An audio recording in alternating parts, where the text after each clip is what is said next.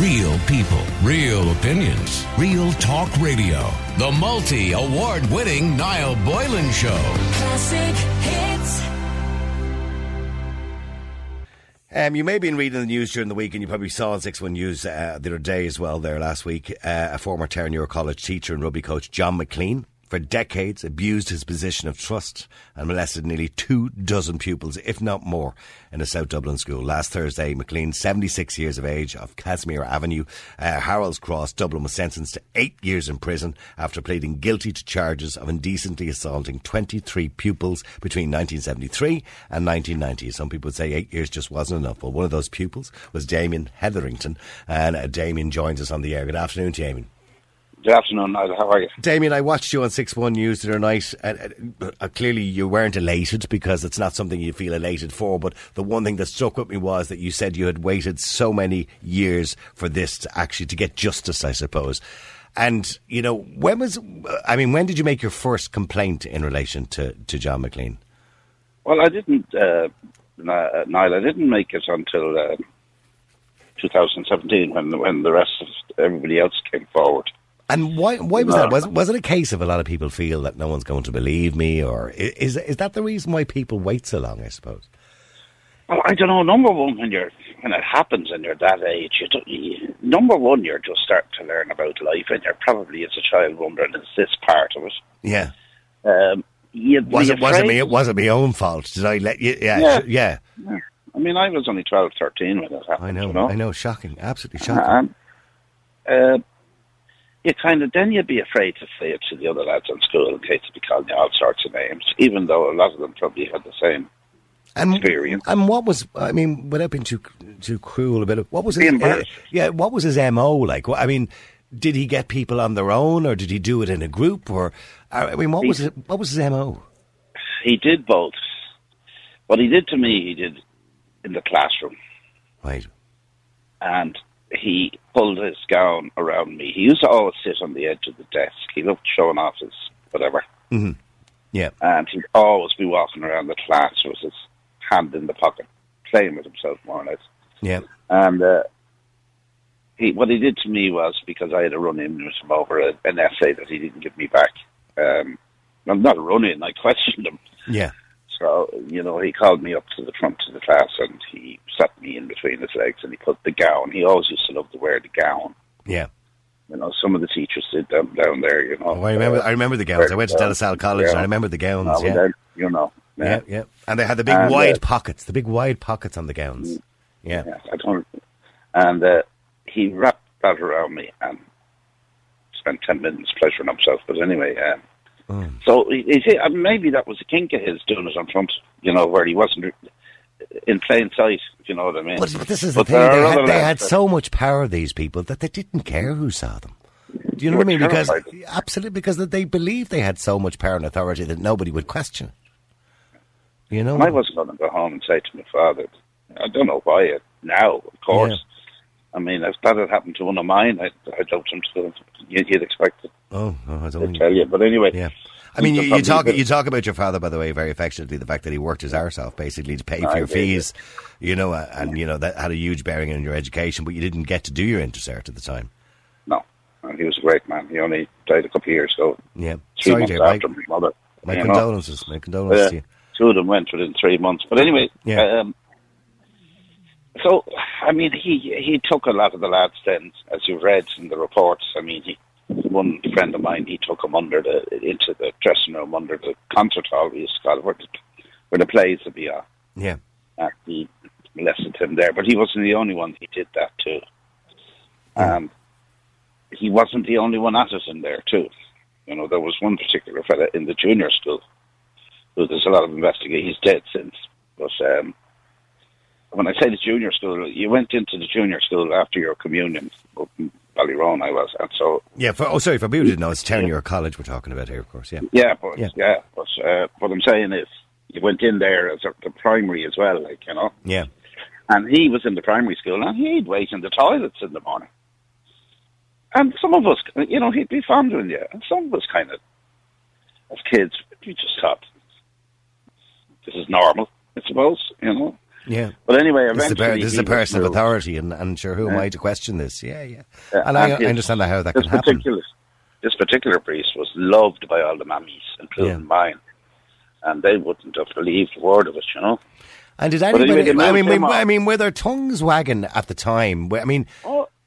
Because I remember when I was in the Christian Brothers school, there was priests or Christian Brothers who were notorious, and it seemed to be quite a common problem, particularly in Christian Brothers schools, and they were notorious, and everybody kind of knew. It was like some sort of, it wasn't even a secret. Everybody kind of knew. Don't stand too close to him now. Or what was there stories like that about him? Oh, absolutely. He was the top man there. Himself and the other fella in the junior school were top. They stayed away from them. But you know yourself, as you just said, you'd often hear students saying that. Yeah. You know. But at the same time, there was great teachers and great priests in that school. It's like everything. But when we say there was great priests and great teachers, and the same in the school I went to, there was a few, as time went on, there was like, why didn't they do something? I'm sure they're saying that themselves nowadays. I mean, nobody challenged it back right into the 80s. Nobody kind of. Yeah. It was just like unspoken about. And if unless you actually saw it, it was just all rumour. You know? Yeah. So, I mean, I wouldn't blame the teachers of the time who were probably, they were in fear of authority themselves. A lot of them were young teachers that that weren't long there. He himself was a young teacher when he started there in 1966. When he did that to me, I mean, he's only, in the end of the day, he's only 15 years older than me, you know? Yeah. But there was a lot of young teachers there at the time. And then I used to hear people giving out about the Christian Brothers, and I often said to Saxio people over the years, geez, you think they were bad? So the Carmelites were just as bad, you know? Oh, so, yeah. But I also remember when a big story hit the headline about, it was a horrific, I forget what it was, but it was the Christian Brothers thing as it started to come out. And I was out in questions and answers there one night in the audience, nothing to do with this, just happened to be there. And McCreevy was on the panel. He was Minister for Finance. He was Minister at the time, so he senior minister on the panel. And John Bowman, that was the very first question. John Bowman turned to him and said, what can you say about it? And McCreevy, and I always remember him saying, I said, he was right. He said, before I say anything, he said, I want to make a point that the Christian Brothers gave me and thousands like me a great education. But, of course, there was the bad apples and the violence and everything, you know, so they weren't all bad. No, and they weren't all bad. Mind you, in the school I went to, and when I say, and they weren't all sexually abusing children or anything like that, by your imagination, but they were quite abusive in the way they thought. But in saying that, yes, we did get a good education. A lot of us did get a good education, but you got more than an education, unfortunately, and something that will stay with you for the rest of your life. I'm not sure I was gone out of it by the time I was 14 or 15. Oh, I know. So I was reading the report there and how it affected your life. And you know, for those who haven't read the report, you know, going forward in your life then as an adult, how did that affect your life when you thought back of, you know, what I suppose happened to you and you know, blaming yourself in some, as you said at the start, because you kind of thought, well, is that what's supposed to happen? You know what I mean? Because that's what authority does. How did that affect your life then? Well, it affected me, I suppose.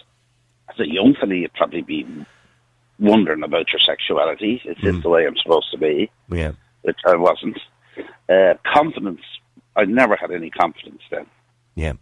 You know, I can't believe that I went on the telly there till tonight, and even on here with you. I've been on before, but confidence is the thing I always lacked. Yeah.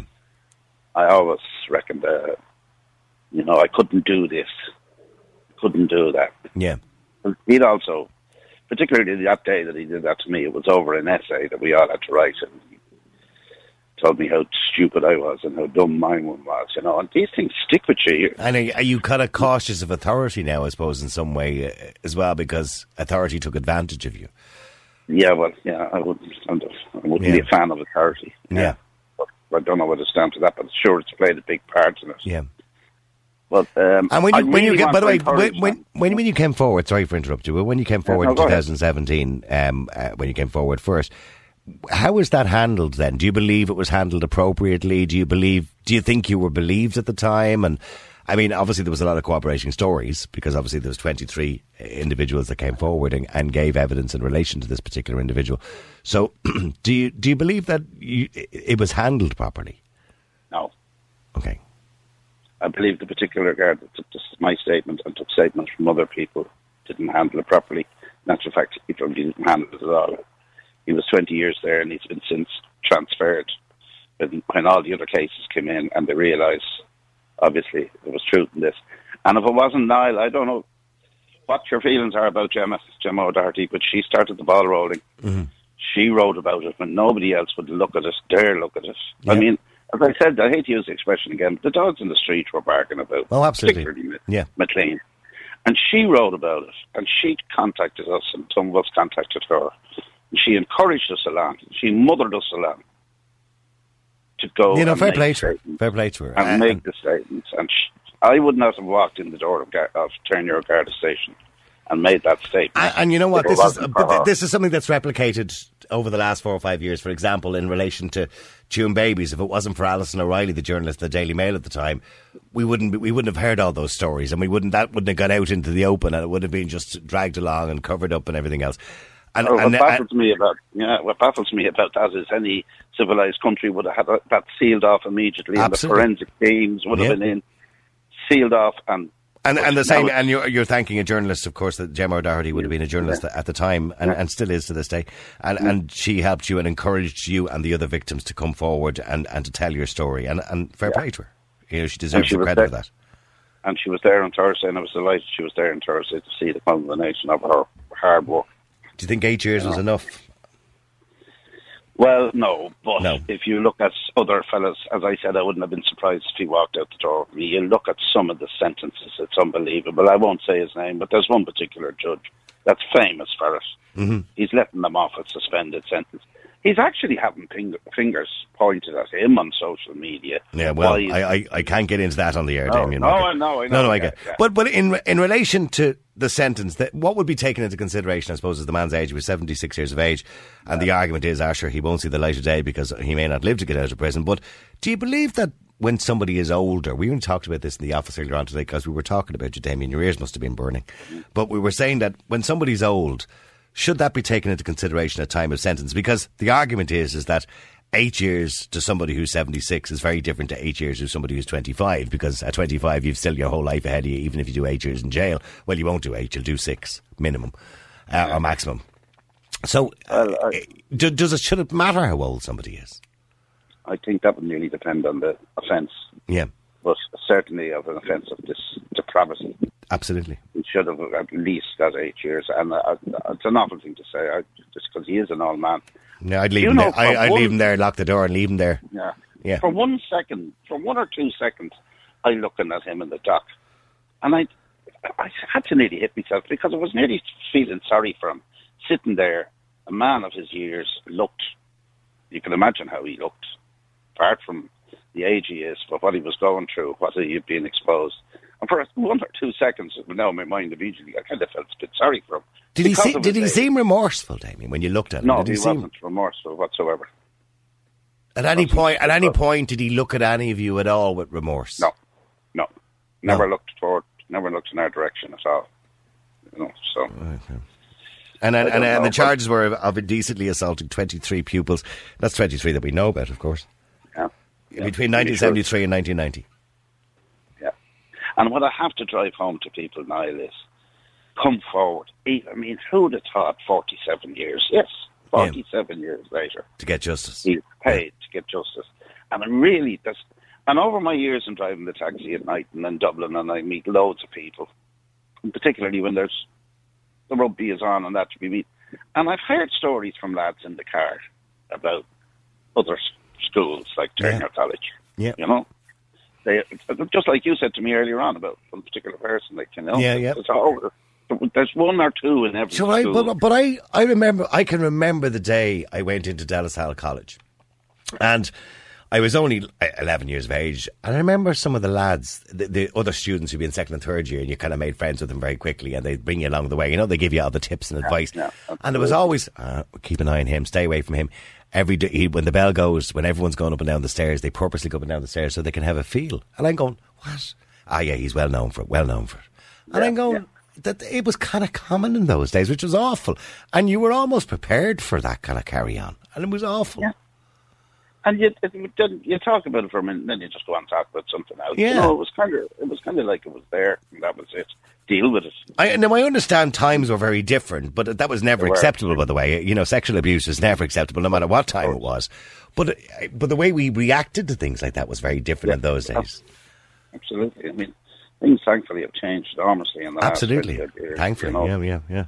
But I mean, what made you come forward? I mean, you obviously waived your right to anonymity. And what made you want to do that? Well, I didn't really think about it. Right, okay. You just said, I'm going to do this to make sure other people come forward too. Paul Reynolds, who was extremely nice, very good. Paul Reynolds asked me when I was coming out, he said, do you want to talk? And I thought another of the few lads were going to talk anyway. Yeah. They didn't. But anonymity, that doesn't bother me. I don't care. Yeah. I thought it might afterwards. I thinking, geez, you know, that embarrassed my kids now and everything. But no, everybody has been unbelievably supporters. There's neighbours dropping in bottles of whiskey to me. People I hardly know around the neighbourhood. The amount of goodwill that I've got through Twitter and Facebook is unreal. I know, the amount of support you've got. An awful lot. Yeah. It means an awful lot, yeah. Absolutely. Well, look, people are behind you, and I watched you on the news the other night as well there on RT News, and it was great to see, you know, RT News were there doing the right thing, of course. Now, the Irish Times, of course, have contacted a couple of the school's prominent alumni, but none of them wished to comment on the abuse revelations. But I know the college themselves did put out a statement as well, apologising. So, you know. And then I went on to, I decided to go onto the Turner College Twitter page, and I found I was blocked. Oh, I heard about that. Now, I don't know why. I believe it was by accident they unblocked you, so maybe that's what I was about to say. They've since unblocked. They said it was an error. But I mean, why would somebody go in and search my name and block me? After being on the news. Yeah, well, that seemed a little bit unusual. With regards to anonymity, anyway, again, if I was to walk out that door again today, I'd do the same thing. Because it's got to be said for other victims, other survivors of this horrendous crime in schools all over the country. And it's not just public, but private schools, fee-paying schools. Well, it seemed to be more prominent in the fee-paying schools, or maybe we're only hearing about it. We're only hearing about it. Maybe those other children that weren't in fee-paying schools haven't come forward and talked about anything. Although they would have been trying to cover the fee-paying ones up for long enough. They did cover them up. They let the Christian Brothers take the flag. Yeah.